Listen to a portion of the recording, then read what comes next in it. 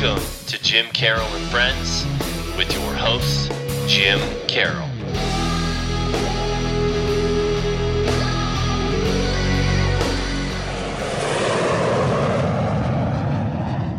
Jim Carroll and Friends is brought to you by Signal Relief, the drug-free pain relief patch.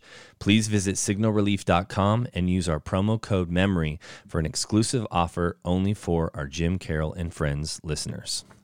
Anyway, this is the start of my new podcast, and my first guests were supposed to be the last podcast for Beating the Odds, and my new podcast is called Jim Carroll and Friends, and I can't think of two cooler friends than Mark Victor Hansen and Crystal Dyer, his lovely wife.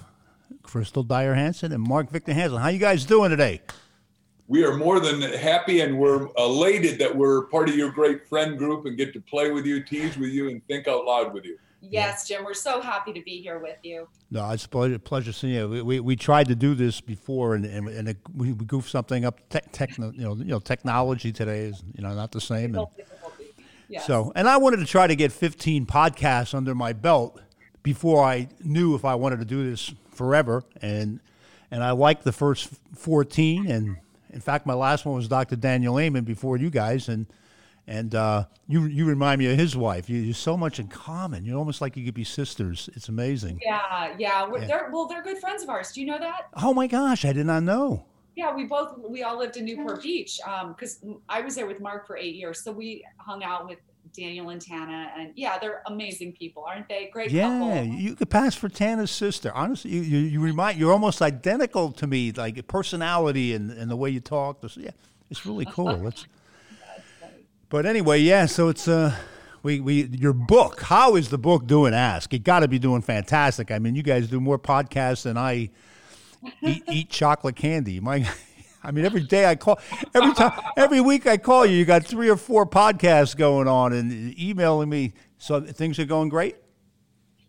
Well, I'll start and then she can finish. But our publisher called us up the day it was right before it was coming out on April 28th and said, "Do you want to push it back? But you'll be in a political season." And I said, "No. There's going to be the most busy political time ever." So I always figure out how to succeed in adversity. And what we're teaching in the book, Ask, the bridge from your dreams to your destiny, is we'll figure out a new way to sell books. Now, yes, I've sold 500 million books, and yes, I've written now 312 books, so I'm more blessed than anybody alive. But there's no way to sell books because the bookstores, by and large, in America are closed. So he said, "What are you going to do?" And what you just said is correct. We've done literally podcasts around the world, 2 in America one day, 1 in Canada, 1 in Israel. And the last one we did with 10 million people in Vietnam. And what happens is because everybody except in China is buying on Amazon, our book sales are rocking. And we're just exceptionally thankful for people like you. And every podcast going well. Would you add to that? Yeah, I think a really important thing for us is that, when we discussed with the publisher to hold it back, because a lot of books were held back until the fall when this COVID thing broke out. And we all agreed that, the world needs this message right now. Ask, the bridge from your dreams to your destiny. And because there's never been a time that's been more uncertain. And it's the time that we all need to sit down and take some time with ourselves and with others to ask the right questions and come up with new solutions and even new beginnings for a lot of people. So we are getting the most rewarding part, Jim, is the feedback we're getting. I mean, this book is really changing lives. We're just getting like gushing, I read this, I laughed, I cried, I see myself. It gave me the new direction. It helped me through this whole transition. All of these things that are like really like gold. So we're really thankful that we just followed our instinct and said, yes, let's release it. It's really, especially during the times that we're going. I'm 67. I've never experienced anything like this in my life. It's a perfect time for a book like that to come out. I mean, it's a go-to book. I think it's perfect for this time that we're going through. Well, that's what happened is when we looked at the fact that we've been in 80 countries, talked to 7 million people around the world, we met wonderful people, professional people, great with a great attitude, well-educated. But the difference between somebody who makes it and somebody who doesn't is one question only. And that's why this is perfect for these times. They know how to ask. And when we said, look, we've always asked our way out of problems. You got to ask yourself, ask others, and ask God. We said, wow, that's illuminating. And then we wrote everything we knew. Then we did all the research with Harvard and Stanford and Cambridge. But then we interviewed 26 superstar askers, and we just got this illumination of what could happen. Yeah, I'll tell you, that asking is so important, as we had several conversations about that. I mean, that's something I never do. I'm like really shy and backwards to do that. And I know I pray and ask God for things, but to ask another individual, that's the hard part for me. I think I might have told you this story about how I didn't meet Jeff Bezos because I didn't ask. I met a gentleman in New Hampshire who invented the Segway, and I think you know who he is. Yeah, Dean. Yeah, and we stayed at his house, me and Bill Chatfield, a mutual friend of ours, and Bill said hi, by the way, as always. And so we're up in his home, and the guy, we really hit it off with my Amazon Alexa trick that I do, and he goes, that's the best thing I've ever seen. Your memory's amazing. He goes, what are you doing in November? Blah blah blah. I go, why? He goes, I'm honoring Jeff Bezos, and hey, this might be a good opportunity for you to meet him. And I'm like really excited because like, wow, if I do this, blow his mind away with the Amazon stuff, we'll get into that a little later. I'll show you something new with it. And then I go to this event, this big event. They're honoring him, and I was basically from here to my wall away when he was speaking. And I showed all the people at the table the stuff I do. They go, oh my gosh, that's the most amazing. And I just couldn't ask him. I couldn't say, hey, let me show you something. Hey, how you? I just couldn't do it. I just shied out like I was when I was a kid. I was real shy and backward, and a little episode of that came over me. How do you overcome something like that? How do you, even me today, I'm the most outgoing guy, and I got shy and backwards, and I couldn't do it, couldn't ask. Right. That is such a great story, Jim, and such a great example of what happens to most of us again and again and again throughout our lives, and why we end up falling short of our dreams and our goals and desires, because right when those opportunities present themselves, or right when we need to make this pivot, or right when something, a big opportunity is there in front of us, we hold back and we don't ask. We're afraid to ask. And what Mark and I discovered is there are 7 roadblocks to asking, and that each one of us has at least one of these roadblocks, if not more. And those roadblocks are unworthiness, naivete, doubt, excuses, fear, pattern paralysis, and disconnection. And for me, that's the saddest one of all, because disconnection means you get to this point in your life where you literally have disconnected from the dreams in your heart. You've just disconnected from your own hope. And what we want to do is get everybody asking again and reconnect them with their greatest dreams and bring that hope alive again. That's fantastic. Boy, I wish if you were with me at that event, I probably would have been the hit of the party. You know what I mean? I'm going to call you next time. Yeah, you would have asked him. I would have made sure you did not miss that. So, Jim, henceforward, the two of us are giving you 100% permission to ask anybody, anything, anywhere, anytime, any place.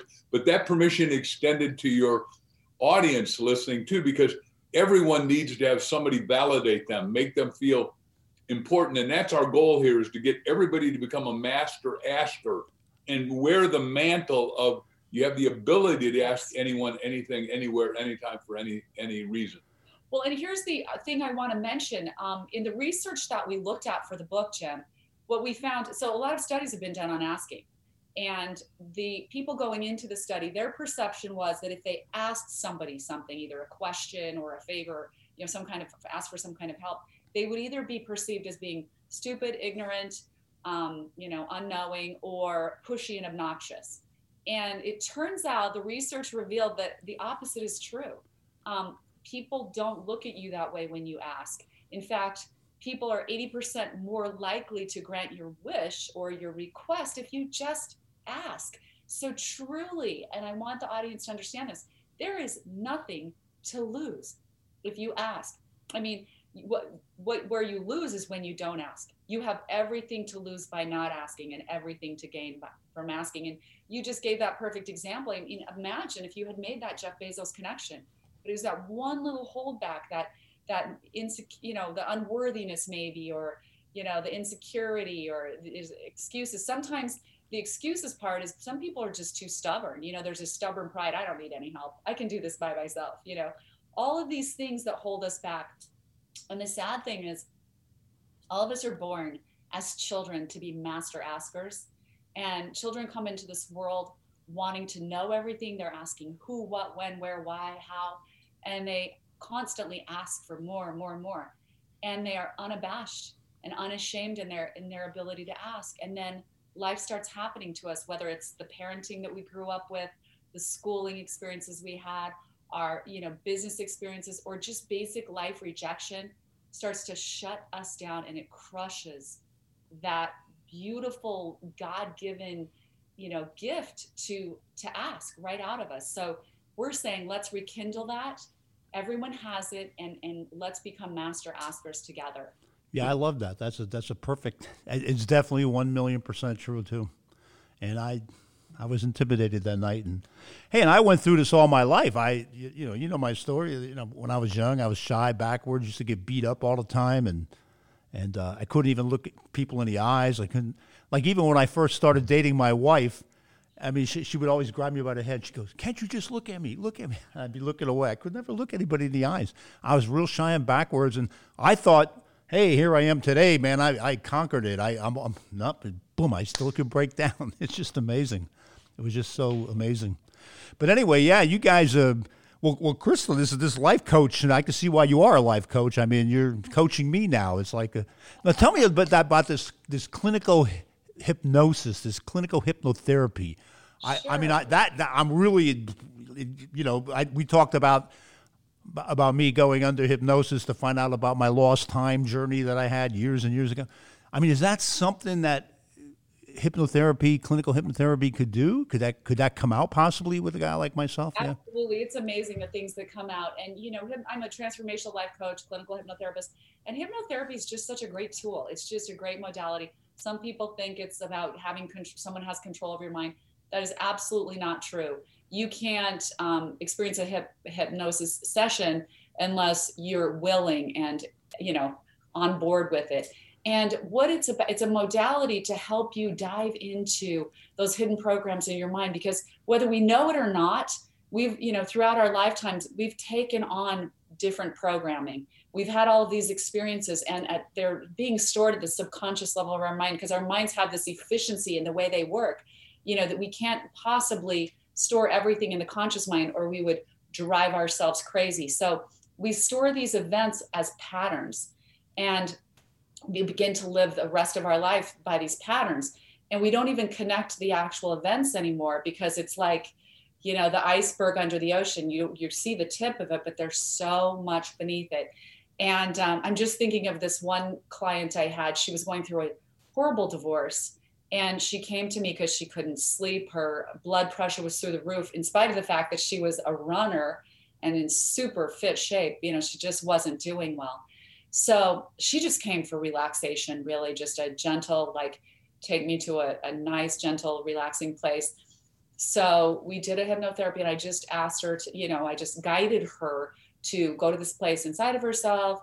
It was calm and peaceful, where everything was safe, and, you know, all these things.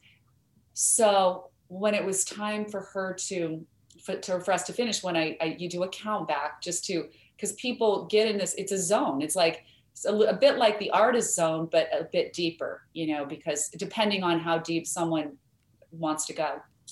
But when I counted her back, she had a hard time. She didn't want to come back. It's not that you have a hard time. I could bring her right out of it, but she was in such a beautiful place, and her body had and mind and spirit had no relief or relaxation for so long. So took a couple of times. When she came out, she's like, "Oh, I didn't want to leave that beautiful place I was inside of inside of myself, basically." And she went home. She felt a lot more calm. Then she's walking down her hallway, and she said, for some crazy reason, I look up at the shelf in the closet, and she said, I see my yearbook from high school, from middle school. She pulls it down and just randomly flips open to this page, and she sees right to this page of this picture of this guy who was 3 or 4 years older than she was at the time. So she was in middle school, and they were combined with a high school. And the minute she saw his face, this entire repressed memory came flooding back to her. She remembered that she had stayed home from school because she wasn't feeling well one day, but she was a kind of a tomboy, went into the woods to play behind her house in Virginia. And this boy, he was kind of a bad boy, always a troublemaker, kind of one of those scary boys. And she said he suddenly showed up in the woods and he attacked her. She said, he raped me. Oh. And she said, I had forgotten until this moment. Now, one of her issues was she had always believed their mother didn't love her. She was a twin of a boy. Her twin was a boy. She felt like her mother loved the boy twin, but not her. And once she had this revelation, she realized, she came running back, knocking on the door, please, you've got to see me again. This just happened to me. Oh my gosh, all these things are opening up for me. And so we talked it through and she said, I never told my mother. She said, I didn't know how, and this happens. This is a very common thing with children who are abused. They feel like they've done something wrong. And so they believe they should be punished. So she could never say anything to her mother and buried it. Well, once this came out, her relationship with her mother healed because her perception that her mother didn't love her didn't come from the fact that her mother didn't love her. Her mother loved her a lot. It came from the fact that she didn't feel like she could trust her with this horrible event that had happened to her. So all I'm saying is the hypnotherapy has the ability to just open up your mind and access all of those things. And once you can access those things, and not everything's a traumatic event, but a lot of things that are just holding us back. Why aren't we having success in our career? Why aren't we having success in our relationships? Why do we keep repeating the same thing over and over again, the same problems? If you can clear that out and just come to what I call the 0 point, you get to move forward and make your life a deliberate creation. Because up till this point, it's kind of been created randomly, to be truthful. And so once you recognize that you have the ability to create your life, it's such an exciting, amazing, magical thing. Wow, magical. That's good. Mark, did she ever hypnotize you? By the way, she hypnotized me to fall in love with her, so I find her irresistible. And then, one of the things we teach about asking is that when we're falling in love, we're at Mother's Market in Costa Mesa, and we're just glued to each other. And the guy sitting next to us, the man of the cloth, was a little white collar and black outfit. And he leans in and says, I can see you two are in love. Do you want to know the secret of staying happily married? And I go, I didn't expect to talk to you, but yeah, the answer is yeah, we'd like to know how to stay happy. He said, look, I've been head of Billy Graham Ministries for 70 years. He was 90 somewhere. And he said, we learned one thing only, is that you got to pray out loud together morning and night with your beloved. And, both of us had prayed in church and prayed in public things, but never prayed out loud with spousally. And now suddenly we do it every day. And so we re-hypnotize, we re-enchant, we reinvigorate, we re-sculpt our life to make it perfect. Like when we went to Florence, Italy, and saw the greatest sculpture ever by Michelangelo of the David. They say, Michelangelo, how you make it David? I chip you out everything that's not perfect in David. We try to chip out all the imperfections in our respective lives. She has more to work on than I do. I got to ask this. The Chicken Soup for the Soul series. How the heck does how did you come up with the name, first of all? And what did that sell? Like 500 million books or something? That is insane. Over 500 million books. How did you guys come up with that? Yeah. Once movie theaters open up again, which is another criminal act against society. Anyhow, so Chicken Soup, Jack and I were on this great program with 6,000 people called the Mandala Association in San Diego. He talked way in the morning. I talked late. I was the last keynote tie-up. And he comes up to me after I'd sold all my books and shook my hand and said, do you know me? I said, yeah, you're Dr. Jack Canfield. You wrote 101 Ways to Build Self-Esteem in the Classroom. I'm a great fan of yours and your work. And he said, well, I'm a fan of yours. He said, can you teach me how to do those heart-touching, soul-penetrating stories that you just wowed the audience with? And that's how this thing started. And I haven't ever told that part of the story quite like that before, but that's what happened. We spent 3 years putting it together. He had a title on it, and I didn't like the title. And I said, look, let's do a thought command, which is what we're teaching in our book, Ask, right? Just like you ask 400 times before you go to sleep, what's your destiny for me? God, what's your destiny for me? But what Jack and I did is God, we want a mega best-selling title. God, we want a mega best-selling title. God, we want a mega best-selling title. 2:58 in the morning, Jack was in his house in Santa Barbara. I'm in my home in Newport. This is before cell phones, so it wakes up the whole house, and you're always worried it's an emergency. I pick up the phone as fast as I could, and Jack says, chicken soup. I said, for the soul. I said, we got it. We both got goose bumps, chili bumps, Wow. God bumps, which is one of our 7 discernments. So we knew we had it. Now, 144 publishers all said, no, you guys haven't got it. What? You guys don't know what you're doing. And they turned us down. But the point is, the audiences loved the stories. People said, yeah, the story in the book. So we knew it would work. And thank God I've been selling since I was 9 years old. So I was willing to grin and bear it, so to speak. And I sort of have a Teflon exterior about rejection. I'm rejection proof. And I say, when you get rejected, one clean 4-letter word, N-E-X-T, next. Wow. How many times how many publishers turned it down? 144 publishers didn't like Jack. They How all many- said, hit the road, Jack. How many of those publishers are still in business, I wonder? Jeez, that was so dumb. Oh my. Oh, I've been at parties with Mark where they'll come up and go, when we got that book submitted to us, I was the one who said we should take it, but no one else believed me. And I'm like, that cost you Wow. $1 million or whatever. Because the publisher makes more than the author, right? Yeah, it's amazing. Wow. I can't believe I didn't know it was that many. I knew a couple. I thought it was a couple dozen. I didn't know 100, 140. Wow. That's insane. And today it's probably still selling, right? People still buying that. We're coming out with new books. It's still selling, and it's doing lots of interesting and exciting stuff. So I'm very thankful for the franchise, that we created. And then, so we did $2 billion worth of books, and we did $1 billion worth of licensing. Because I'd read one weekend, I read George Lucas's book and then Steven Spielberg, and they'd made $800 million on ET and $1.5 billion on licensing. And I came into Jack next Monday at his office. We were that week, and I said, Jack, we're going into licensing. He said, what do you know? I said, nothing.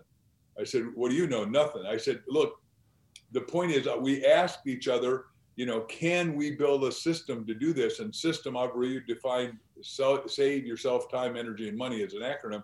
So we asked ourselves what the system would be. I created it, and in a year's time, we had 101 different licenses. Like we did chicken soup for the sold dog food, and we sold $157 million worth of dog food a year, which we get 15% of. It's amazing. Wow. It's a great business. So when you build the ultimate memory magic book, you want to go into licensing. I'll teach you how to do it when you get bigger. Yeah, memory magic for kids, memory magic for seniors, memory magic for veterans. That's a good idea. I would love that. You'd be the first one I'm going to call if that happens. But hey, now, how do they go about, like, when they put it in a different language, like your Ask book, the chicken soup for the soul, like how many languages do they translate the book into? Do you know off the top of your head? We're in 54 different languages. And what happens is we used to go to a meeting when it was public and available before COVID called ABA, American Book Association. And there they'd have the international rights people show up and they'd talk to our publisher, and then the publisher would talk to us.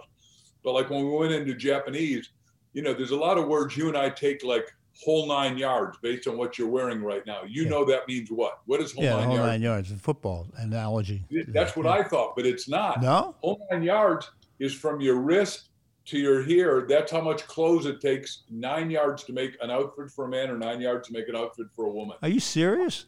Yeah. That's the origin of it. I never knew that. I thought the whole 9 yards, I thought it was a football analogy. Like, wow. The whole 9 yards, is that what it meant? Yeah.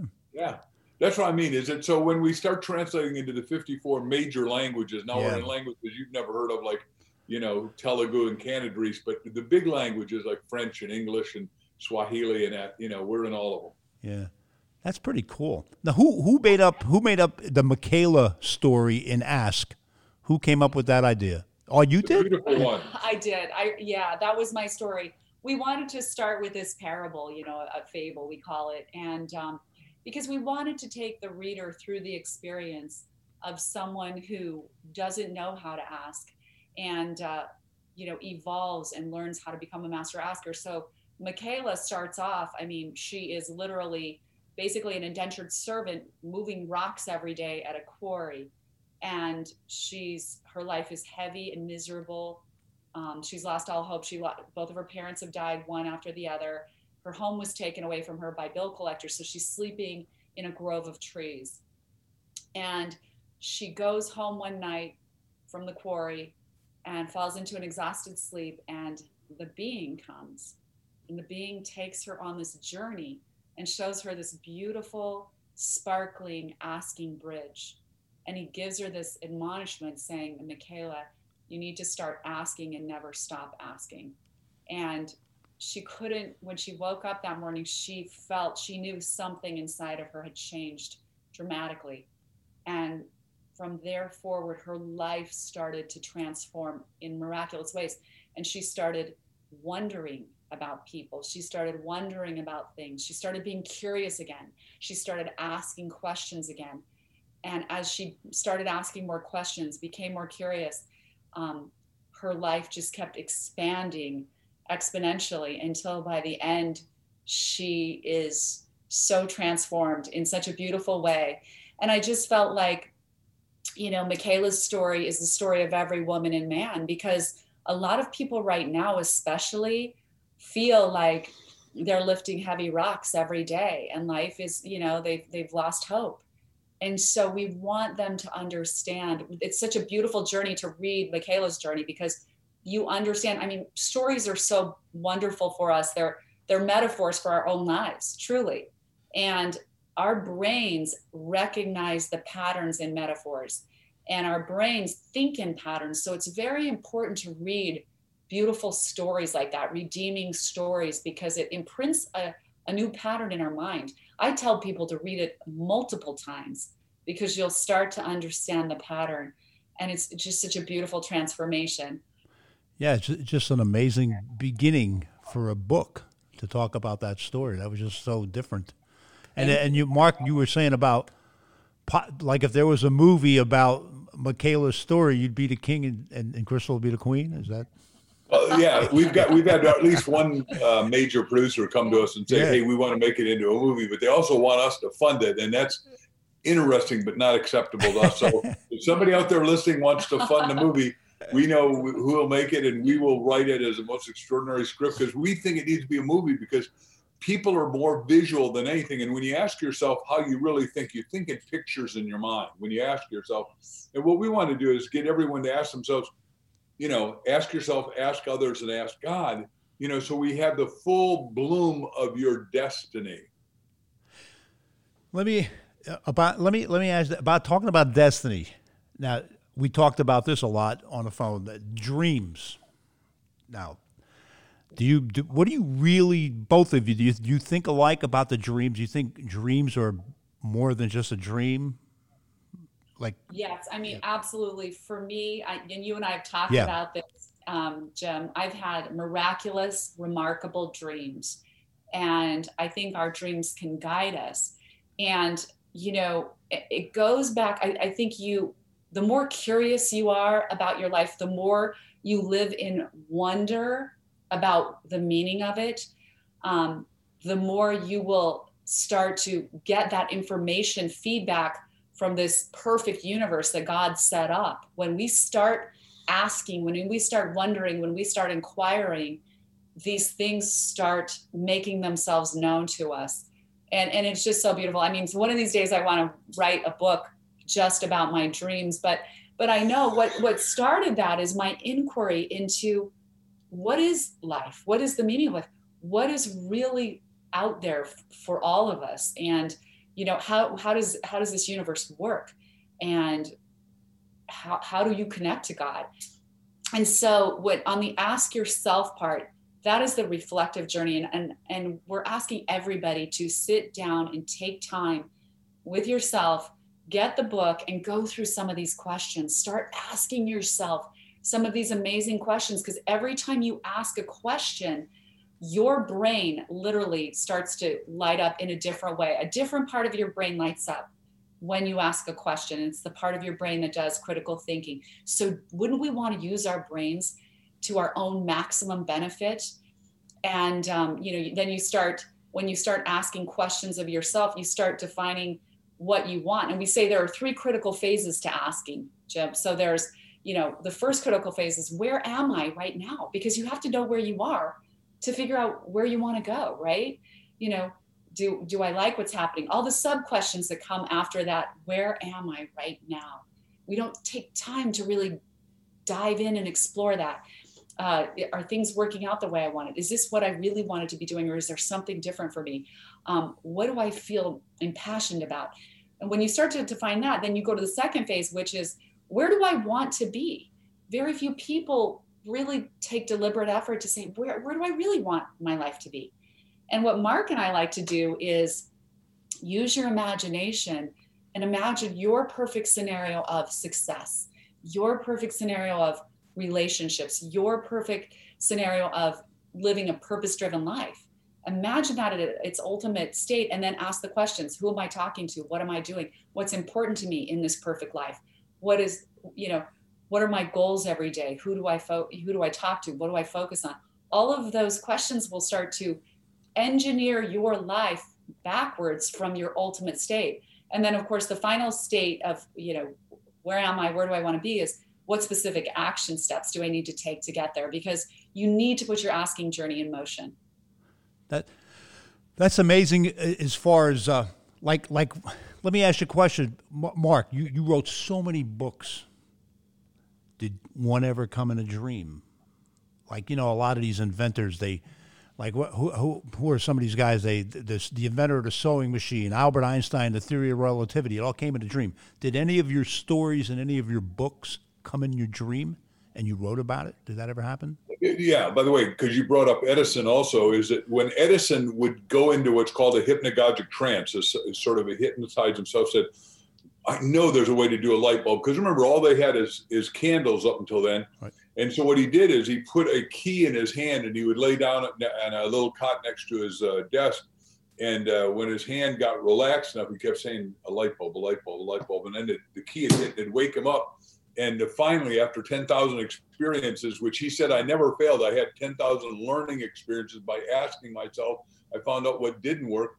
And then all of a sudden it came to his imagination, filament in a tungsten in a vacuum. And he said that was it. And then suddenly he gave light to the world. That was 1896. That's amazing. That's so cool to know that, because like a lot of time when I have these dreams that come true, like it all started back in 1990 with the 222 lottery prediction. That thing was like, whoo. I mean, I'm having dreams now about, I just had a dream last night about Pennsylvania lottery for December 22nd. I'm not gonna talk about it on here, but often it's the 30th anniversary. No, I don't play. Do I what? Did you make sure you recorded everything? Oh my God, I'm writing everything down. That's why you just reminded me that when you said about Edison dropping his hand with the key, most of the dreams you have, you forget them. You forget your dream. I mean, if you don't write it down, I mean, that dream dissipates probably within 3 minutes after you're awake. And so I started writing all my dreams down. I'm taping my voice and everything else. The one time I woke up in the middle, that 222 prediction thing, that was in November. Listen to this, early November of 1990 for December 22nd, 1990, and it came true. Well, early November is less than a month away, and this is the 30th anniversary, and these dreams are freaking getting so strong. I almost want to tell you the dream, but I don't want to say it on here because I don't want to jinx it. Yeah, but yeah, the dreams are happening. So I'm into dreams, as you can tell. You talk about writing a book about dreams. My gosh, I got thousands of dreams in my head that came true, and I don't know what it is. Yeah, same here, Jim. I could write so many things, and they're all miracles. I mean, yeah. Yeah, I mean, it's unbelievable when people think, if you think you're here alone, and that you're doing this all by yourself, that's an illusion. The reality is, we are interacting with this magnificent universe that God set up all the time. And the more you're open to that, the more you're open to the miracle of that, and the more you anticipate it, the more you will receive that information, that feedback. The information is everywhere for you. And also, I will tell you, there are benevolent beings. I know. I 1,000,000% believe this.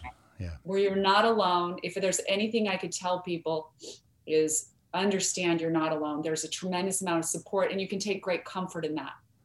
Also, I'd say the other thing, Jim, is that there's only one mind. There's God, and then all of us. God's a mainframe computer. You and I are many frames off the mainframe. So when you ask the mainframe for an answer, it has to come if you're open and running a clean show. And like one of the clean shows that you talked to us about in the last interview, which didn't get broadcast was you can't even swear because it starts polluting your exactly. ability to block yourself. Yeah, right. I'm so glad you brought Jim. Talk about that, because I think that state of mind that we're talking about, like asking for these things, leaving your state, putting yourself in a state of wonder and anticipation, but also keeping yourself clean, like Mark said. I love the purity of heart and mind that you carry. So Mark and I both loved what you said, because we've noticed the same thing. Yeah, it's almost. I mean, it's almost like it turned into almost like OCD. It's like really. I mean, I'm aware now. Like, don't do that. Don't flip the bird to that guy just because he cut you off. Don't do anything that. You know what I mean? I worked at a steel mill, for God's sakes. I mean, you could imagine what I was like when I was younger. I mean, compared to where I'm at now. But I know for a fact, if I have a great day where I don't do anything bad or negative, and I'm positive and I help people and do real nice to everybody, that's when the dreams come. And for some reason, if I do something wrong, and I won't get into what they are, because everybody has their faults, but I can't even get angry at somebody. You have to try to, and it's really weird because your mind becomes aware of when you're about to do something bad, and it's like, whoa, you stop. You could pull back. So yeah, and it's very important to pull back because I will tell everybody, trust me when I tell you this, if you're good, positive, that is so important. That's when everything comes to you. The dreams, everything happens. When you're negative and bitter and everything else causes stress on your body. Hey, I'm into the brain, as you both know, and the brain and the body go together. And I like to call it, at night when I go to sleep, I go online with the universe. All right, like people go online. I'm online with the universe, man. When I'm sleeping at night, that's exactly what happens when I'm a good boy. All right, if I'm a bad boy, it doesn't happen. Now, you explain that to me. Why doesn't it happen when I do something negative? I don't get that. Well, I know exactly why, Jim. And we've read a number of books on this, including Dr. David Hawkins' Power versus Force. But literally, we operate on a frequency, and it's we ourselves who determine the frequency at which we operate. So if you are walking around in this state of anger all the time, you are operating at a very low frequency. It's a low, slow, darker frequency, truly. And the more you embrace anger and profanity and profane things and profane ideas, the more you will exist at this low level of frequency. So at that low level of frequency, you can't pick up the signals of the Most High. So when you make a clear decision to say, I'm going to let go of all profanity in my life and anger, I'm going to operate at this higher frequency. Now it's just like a radio tuned to a different station, right? Suddenly you are receiving the frequency to which you are tuned. And I'm telling you, that's 100% fact for me. That definitely is. I know a lot of people listening might think, oh, yeah, sure, we hear that all the time. No, trust me. I was one of those guys. You know what I mean? I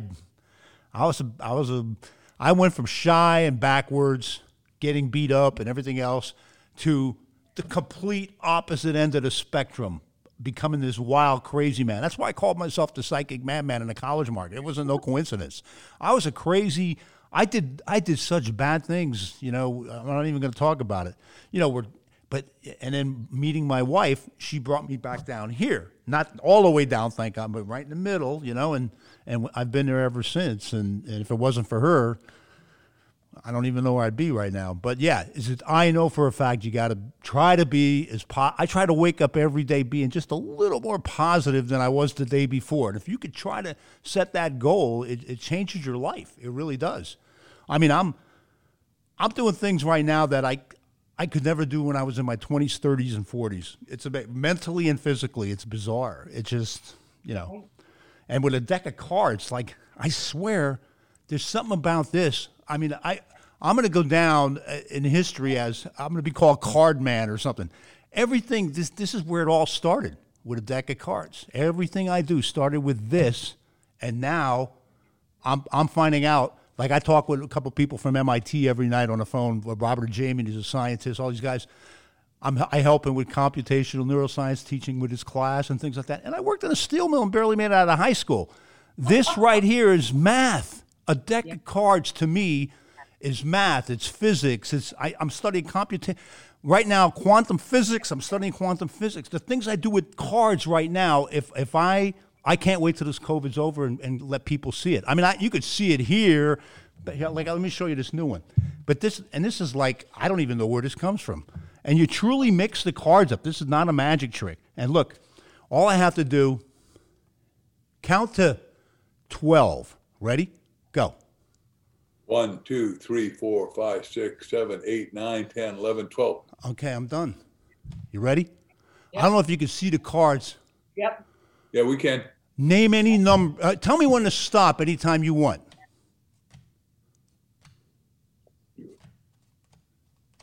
Stop. You want to go stop here or this one?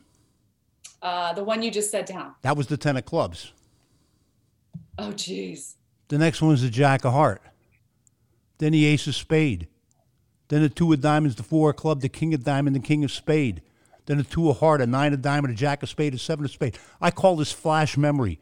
I'm memorizing decks of cards now literally under 20 seconds. What's going on here? Where's this coming from? I mean, it's scary, actually. It's scary. Every week I create something new in my brain with a deck of cards, and it's all math related. Everything's math and memory and physics related. And when it comes together, like I told you before, Mark, about this thing I come up with bridge.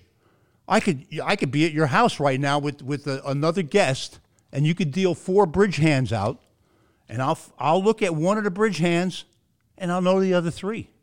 How is this possible? But that's what's happening to me. Could you win when you go to Vegas equivalently? I think now if I got to watch what I say, but I think yeah, if I have blackjack down pat, I have poker down pat. In fact, I love poker. I played a lot of the Doyle Brunson. I played against him in a charity tournament. I played against a lot of the pros.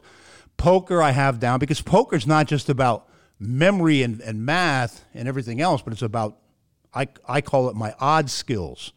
Observation and detection skills. Like just by looking at somebody, I could tell when somebody is truthful, deceitful. It's like really bizarre. Like now I could do it with you guys because I have a bigger screen here now. I have a big monitor in front of me. And I can see the eyes and I can tell if somebody lies or tells the truth. So these I'm going to start doing Zoom shows now where I have a couple booked already and where I could read people over to Zoom. And it's really cool where this is going. But or like here, like we could take something like simple like this here. Now, this is not really here. I don't know if you can see this. We'll use a cup here. We'll put the dice in a cup. I don't know if you're ever going to we'll shake it up like this. Ready? And we'll go like this. Could you see the cup? Yes. Because I can't see the screen. Yes, we can see the cup. Now, you're not going to believe this, Crystal. What number do you think is facing up on that die right now? 5. What do you say, Mark? 6. Is that a coincidence that you got that right, Mark? Wow. It's a 6. Now, you could do it every time. I could have Crystal guess the number, and she'll guess it. I'm not switching anything. It's not a magic trick or anything like that. This is what I do. Like here, like show me any amount of fingers right now, Crystal. Show me any amount of fingers right now with your 2 hands like that. Go. Okay, so. Good. Watch this. Well, keep them up there so the audience could see. Oh, okay. All right. Alexa, will you guess the number? Jim, I think it's an 8. I love that. Isn't this cool? And so now I'm taking this and I call it the extended mind. Like a mentalist will do tricks and things like that. I'm beyond that. I'm doing some really, really weird stuff. And now I call it the extended mind by getting into technology, like your computers. I can make your computer act up right now at home and things like that. Don't do that. No. But this is what I'm doing. I'm having a blast. I mean, I'm taking advantage, and this is what everybody should do. Okay, we're all stranded, especially in New York. Okay, don't get negative. Don't get down. Try to turn this into a positive. Like I get up every day and I try to invent a new card trick. And this, you got to try to, you know what I mean? You got to just stay positive. If everybody would just stay positive, you could really make something happen with your own life. I mean, I changed my whole life. I'm doing things now that I would have never have done if it wasn't for the COVID. I would have never got into half this stuff I'm doing. I would have never done a podcast, first of all. Right. All right. So so you got to take advantage of the negative stuff that happens, and it could change you. It's like, like I had an injury just 2 days ago. I couldn't, my back, I pulled my back out. Oh, so bad. I mean, worse than, because working in a steel mill, you're lifting up the end of 300 to 400 pound angles and stacking them after you punch them on this machine. I did that a long time ago, and I injured my back. And every once in a while, you throw it out. It's, that's why Signal Relief sponsors me. I put one of these patches. I'm sitting on my couch like this, watching television, and believe it or not, it goes away sometime. This works really great, all right? But sometimes you pull it so bad. But now today, I feel like I could go in there like right now and bench my weight 5 times. I have a weight room right next door to here. So, but you got to do this with your mind. If you're not positive, if you just dwell on the negative and, oh man, I got this, I got that. I truly believe you could communicate with the cells in your body. I really do that. I believe that. Yeah. Oh, Jim, what do I say to you every time we're on a hike and Mark goes, yeah, my ankle's really hurting. I go, well, talk to it. Tell it to fix itself. That's awesome. Yeah. Your cells are alive. Your cells are alive, and they can hear you. And just picture your perfect, intelligent body fixing itself. And it's amazing how that works. The other thing we do is like my knee was really killing me at night for weeks. Couldn't figure out what was going on. It was like a tendon thing.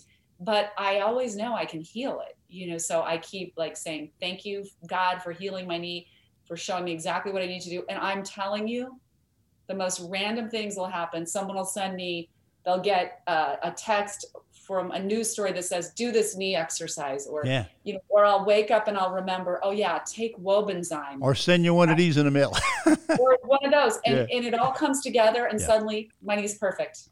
I mean, you have to believe that every answer is there for you if you just ask. And those are the 2 key words, and ask and belief. Those are 2 key words right now.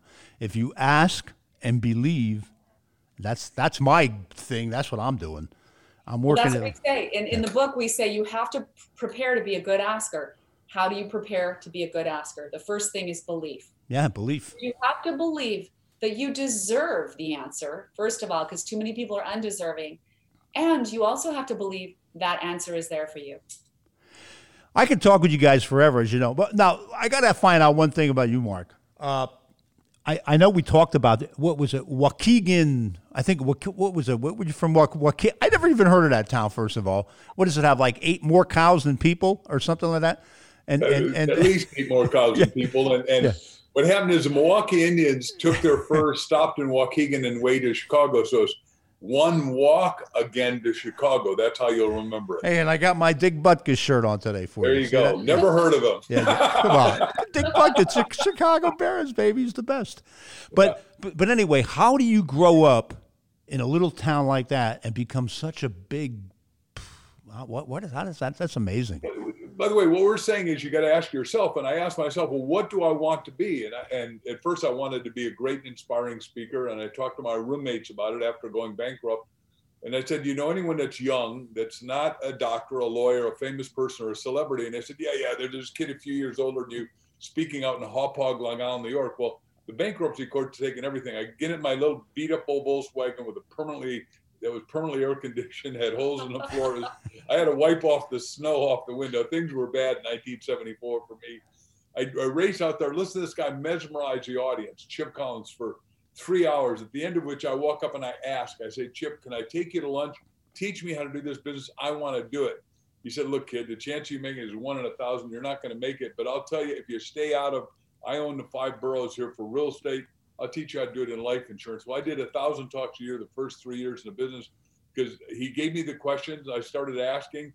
And if I wasn't doing a talk, I was selling a talk. And that was 6 days a week. Just because guys who run offices are workaholics, right? And agents and managers and general agents in the life insurance business. So they were available. They were there on Saturday working, and no secretaries or anything. So I could go straight in and book it. And it was amazing. So then I'm doing the talk, and all of a sudden everyone said, yeah, that story in a book. So the first book I wrote was Stand Up, Speak on Win. This is my book. You have a book in you, but Stand Up, Speak on Win. I said, this isn't a New York Times bestseller. It's not a national bestseller. It's not an international bestseller, but it's my bestseller. And to you in the audience, I want to sign it. Jim, I want to sign it to you and your wife and your kid. And if you had a dog, I want to sign it to your dog. And they all laughed. This kid's so silly. But I sold 20,000 copies at $10. I tripled my income from 70 grand a year to over $200,000. And it was the greatest thing ever. And I thought, boy, I have arrived. But then I had more stories to tell. So we kept doing more books. And that's how we end up with 312 books. And I plan on living to be 127th options for renewal. And we have a whole coterie of stuff that we want to write. We want to keep writing because we keep thinking. And the beautiful, different than football, where you're done playing it at the top, 37, 36 years old. And the beautiful thing about the mind is the mind keeps getting richer, deeper, more profound, hopefully. And, all I can tell you is that our 80 plus podcasts that we've done either alone or together, the people are going, wow, that's exciting what you guys are doing. And people are buying our books like crazy. And we're thankful to God because we really want our book. Our destiny is helping people find their destiny. That's so great. I love you guys so much. Just talking to you is inspirational to me. Every time we have a call on the phone, I always look forward to the call. And one last thing, I'll let you guys go. What advice would you give to even a person like myself with this book, an aspiring writer out there who some of them are self-publishing their books. Others, I got lucky by having my publisher. I have a publishing company, Macmillan, But what advice would you do to, especially in these tough times right now, to get book? I mean, it's not like my book's in Barnes and Noble, but who's going in Barnes and Noble? Who's going in bookstores? You know what I mean? It's like, and it's lost amongst tens of thousands of books. How do you? What kind of advice would you give to somebody besides going on tons of podcasts and radio shows? I know that I have to get going. I have to do that. But what other kind of advice would you give them? Once you've written a great and inspiring, excellent book, you're 10% done. Now the 90% is becoming a master self-promoter, and you got to be the broadcast central for you, and you're doing it just by doing this podcast. But what you got to do is start going into your inner mind, just like we said Edison did and with the key and all that, and say, how is it I'm going to sell my first 1 million copies of the ultimate memory magic? And your inner knower knows. I don't know for you, but you know for you. And you just got to direct your mind in that way. And like Crystal would say, hypnotize yourself to your own greatness and destiny of becoming an all-time best-selling author, which we see you as even before you become it. Oh, you guys are so awesome. Mark Victor Hansen and Crystal, his lovely, lovely, lovely wife. You guys are so awesome. Thank you for taking the time out to join me here today. It's always a pleasure. And we're going to talk about this dream I had off camera in the next couple of days. Yeah. Jim, thank you for having us. Oh, awesome. It's always a pleasure. So interesting and fun, these conversations. And hopefully the audience really gets something out of it and really takes this forward to improve their own lives. And we'd like people to go to my website and hers. So go to markvictorhansen.com. We got a free book for you there. And Crystal? Yeah, mine's crystalvisionlife.com. And there's a free audio called Purge Messy Thinking. Grab that resource. A lot of people are doing messy thinking right now, and it's really great to go through that. It's a guided visualization with your eyes closed and just really get rid of that junk that's not serving you. And then, of course, you can get our book, Ask, The Bridge from Your Dreams to Your Destiny, at Amazon.com. And then we want you to join AskTheBookClub.com. It's free, AskTheBookClub.com, because we're going to help teach people for free how to become master askers. I love that, I can't. That's a tongue twister almost. Master askers. Say it 5 times real fast. It's hard to. All right, guys. I love you guys, man. You guys are awesome. Thank you again, Mark and Crystal. Pleasure. Thank you.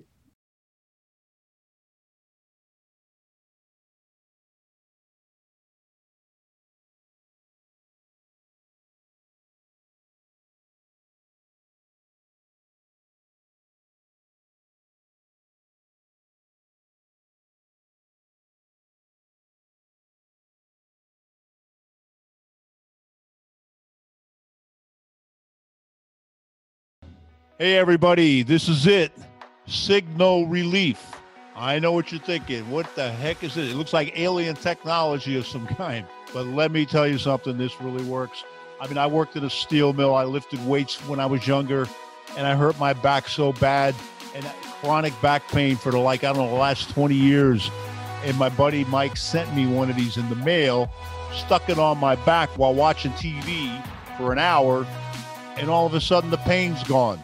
This is the real deal. Rave reviews, Signal Relief. You can find it on the podcast site, jimcarroll.com/podcast, or I think it's signalrelief.com is connected with that as well.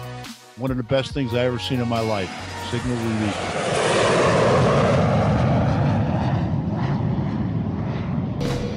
Thank you for listening to the Jim Carroll and Friends podcast. Be sure to subscribe, review, and share, and stay tuned for the next episode.